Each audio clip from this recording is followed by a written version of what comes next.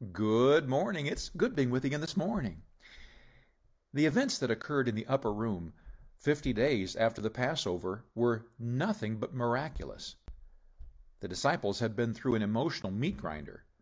They had experienced the depths of sorrow and despair as their leader, their deliverer and Messiah, had been cruelly stripped from them and crucified on a tree. Their hopes had been dashed. Jesus had taught them so much, and it seemed they were on the precipice of a great movement for God. But he died, and so did their vision. 3 days later, they couldn't believe their ears and eyes as news began to spread that Jesus had risen from the tomb. In small groups and large, they actually saw him. It was true. Jesus was alive. His time with them, though, was so short.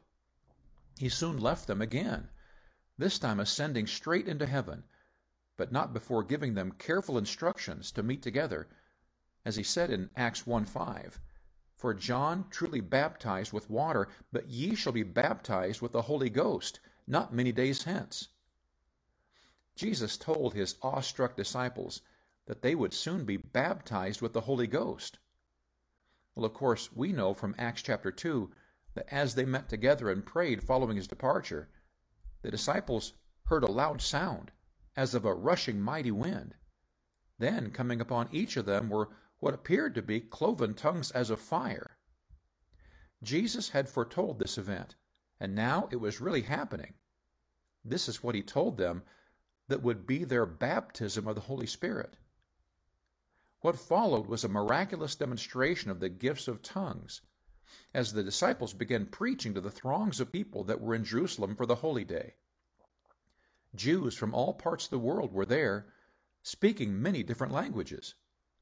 As the disciples preached the good news of Jesus Christ, these foreigners all heard the message in their own language. God had empowered them in an amazing way, illustrating this incredible working of the Holy Spirit.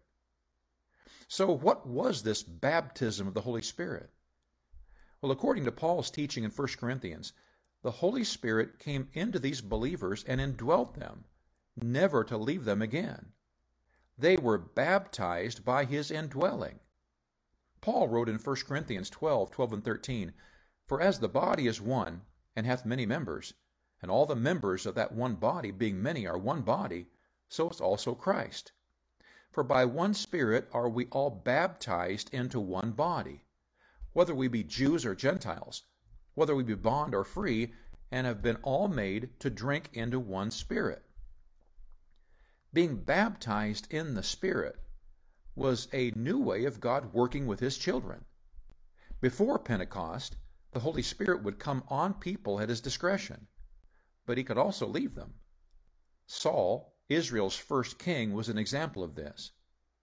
But from Pentecost on, believers would be blessed by having the Holy Spirit come on and indwell them immediately at salvation.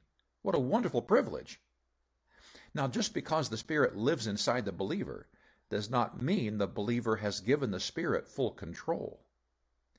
Being filled with the Spirit is when the believer gives over control of his will to God, allowing him to do with him whatever he chooses.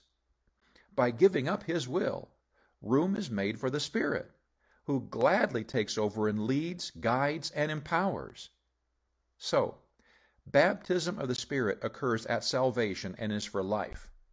The filling of the Spirit occurs only as the believer gets out of the way and allows the Spirit full control of his life. Now that we have the Holy Spirit living inside of us, let's take full benefit of his filling. God bless you today. I love you.